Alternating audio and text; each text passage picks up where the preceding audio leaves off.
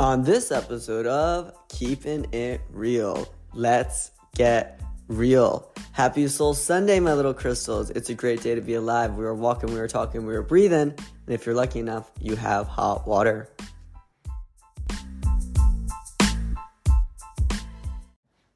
Let's dive right into it. Soul Sunday is all about the soul. This week, I've been moving into my own place, as you all know. And the transition's been up and down. I've been having emotional days. I've been having really exciting days. And I think it's just part of a transition. It's part of a move and shedding of the skin. And I'm really looking forward to Monday in this upcoming week to get back to the animals and get back to humping and dumping Wednesdays and no makeup Thursdays. So get motherfucking ready. But today, I thought we'd go into the good life.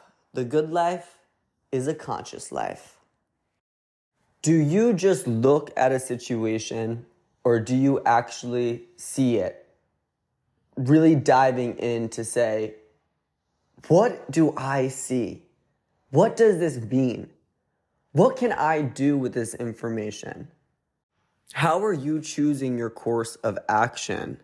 Is it right off the rip from your emotion? Are you actually really sitting with it to reflect on it and then choose your course of action? A big part of living a conscious life is putting things in perspective. But TE, how do we put it in perspective? Bitch, you write about your days. Writing about your days is a great thinking tool. It's free.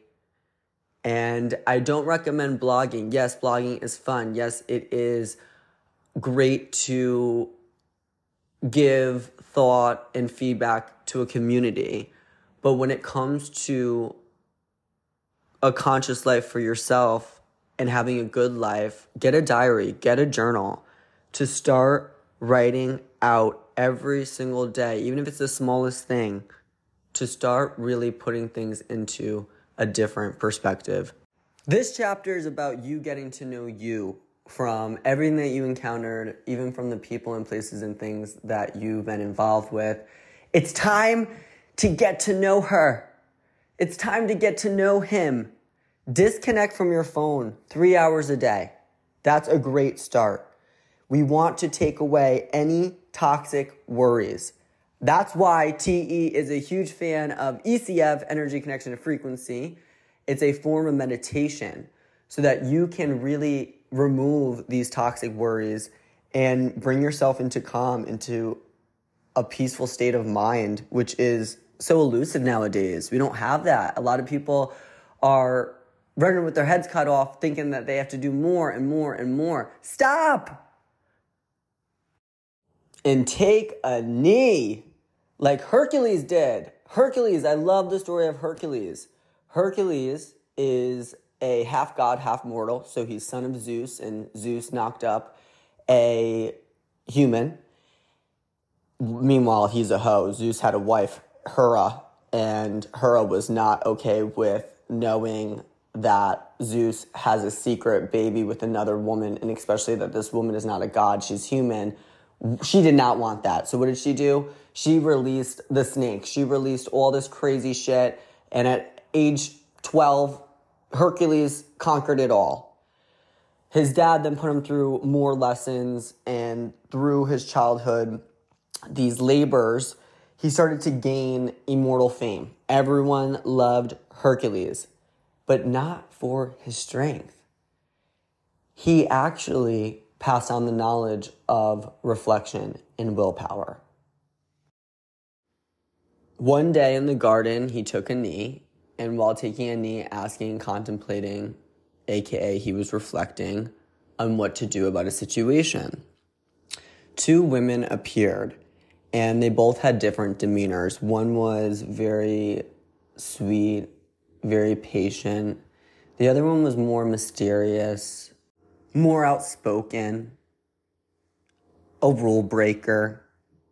And she came up to Hercules and said, follow me, Hercules. You won't have to work a day in your life. There'll be no cares. You have to worry about no sacrifices. You already have it all. You have the fame now. You don't have to worry about getting killed. Now just come live with me. Let's get everything that you ever wanted to as far as engaged in your sensuals, in your senses. I will fulfill all of this and more, Hercules. And Hercules is like, wow, this seems like a pretty good deal. Like, I already lived my life. I did everything I needed to. Mind you, he's 12. And he's like, now I can just, go have sex with this girl and eat and live in my money and do what I want to do. And I never have to worry about anybody else ever again. He then asked her, he said, well, what's your name? And the woman turned and said, friends call me Happy. Enemies call me Pleasure.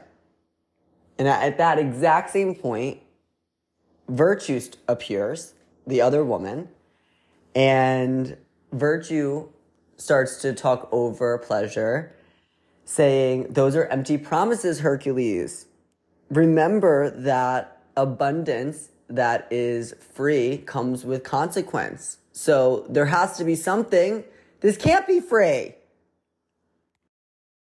And she talks about effort and how effort is really meaningful to living a purpose life. And even though it's going to be longer and harder, the reward is so much grander because you can share it with those that you love. And Pleasure's jumping on Virtue's neck saying, fuck that bitch, come with me, you don't need anybody else. But Hercules in that moment has that clarity and understanding that there is still more for him to do, even though he did accomplish a lot and there's seeming like he doesn't have to worry about anybody. He starts to understand that if he were to choose the quick and easy way, he'd be living a life alone. Hercules was demonstrating willpower, demonstrating the power of reflection. It's the prelude to good decisions. I have the chills just talking about it. And I don't even like to say good decision because I don't believe there's a good or bad. It's more of a positive or negative. And then doing and taking whatever that is and making it a positive. So if there is a positive situation coming to you, what can you do with that to make it more positive? If it's negative, sitting and reflecting and saying, wait a minute, what is this really trying to show me? And how do I want to move forward to make it a positive? Reflection is not just thinking. It is thinking made serious. It allows past experience to be used in a way to cope with today, what you're experiencing now. Review your past. Take stock of the present and build a better future. It depends on one thing only, and that is your willingness to take a knee to reflect on your past. Don't dwell on your past unless you can learn from it. Don't look back to hurt yourself or anyone else. If you're doing that, that's not what the past is for. The past is only here to be used as a benefit. What mistakes did you make? Ask yourself those tough questions and stick around for the uncomfortable answers. Those are going to be the green lights on taking action and change of course within your life. I think of a simple topic of the success of health and the majority of those that don't believe diets work. And there's two probable causes here. That is the will and the time. And if you see others around you that are working and have a busy life, but are still exercising, it's because they have the will to make the time for it. I would pose this: did you really give the diet a real chance? More often than not, we're not good dieters. You start out with your diet, you're motivated, you got a new regimen, you're so excited. The first week, it goes amazing. You're starting to lose weight. And then what happens? Little by little, you get back into your old eating habits, you blame the diet, and we're back at square one. What if you were to reflect? Will that help you? Yes. Because maybe the diet's not working because you haven't worked on yourself. Maybe it's you redirecting your thoughts. Why do I tend to overeat? Why is my motivation so shallow? Is it my self-worth part of the problem?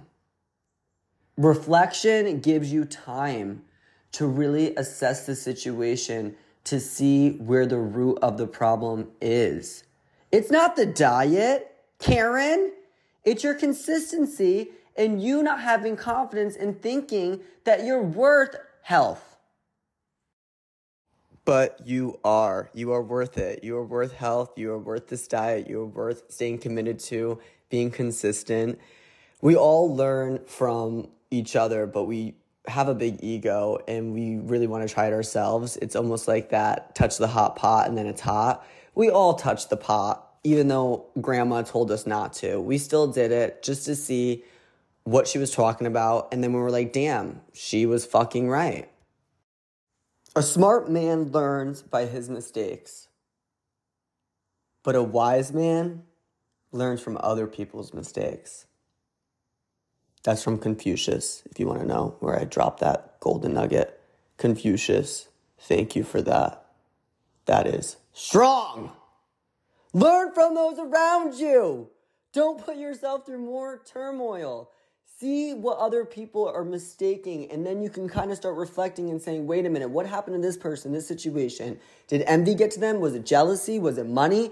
Was it anger? Was it being irrational and putting their self-importance over the collective? I'm not sure, but learn from them. You don't have to do the same mistake over and over again. Stop adding to the mistake pollution. There's so much mistake pollution. I'm cleaning it up. I'm cleaning everybody's cans and trash that they're polluting of mistakes, and it's time to make it right. Thank you for listening to today's message. If you liked it, please share this. I need to get this more out. We just hit 1,500 plays on the KIR station, and I can't thank you all enough. Please, please, please don't forget to rate this podcast. Rating it really pushes for more people to see who TE is and keeping it real. So it just means the most. I want to be international, baby. We just got our first Brazil listener. So Brazil, I see you. You can follow me at all social networks at Thomas Edward with 2 Ds because 2 is better than 1. And my podcast Instagram is Keith, like Grinder Keith, keeping it real. And you can go check that out. Enjoy your day today and make it a great one.